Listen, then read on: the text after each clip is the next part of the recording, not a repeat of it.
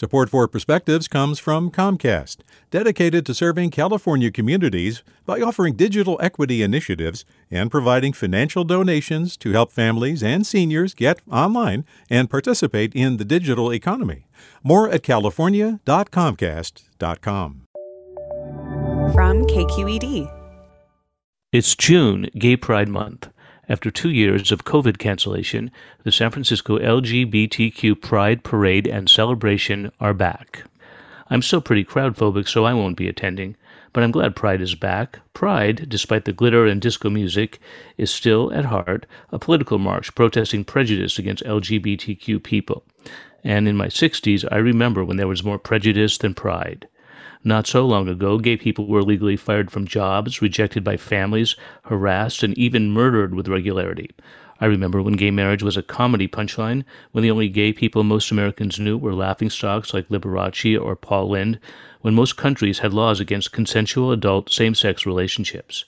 Even now, around 22 transgender people are victims of fatal violence every year in the United States.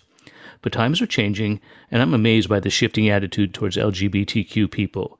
High schools now have programs for LGBTQ students, and gay people serve as members of Congress, governors, and elected leaders of nations including Ireland, Belgium, Serbia, and New Zealand. The CEO of one of the world's most valuable companies, Apple, is an out and proud gay man. So, Pride 2022, I'm feeling hopeful. Last month, Karine Jean-Pierre became the nation's first openly gay White House spokesperson, and what a symbol of the success of this movement that the U.S. Secretary of Transportation, Pete Buttigieg, lives with his husband in Washington. But rights can go just as quickly as they arrived. Recent events have shown the Supreme Court's willingness to revisit hard-won rights, such as reproductive choice and marriage equality.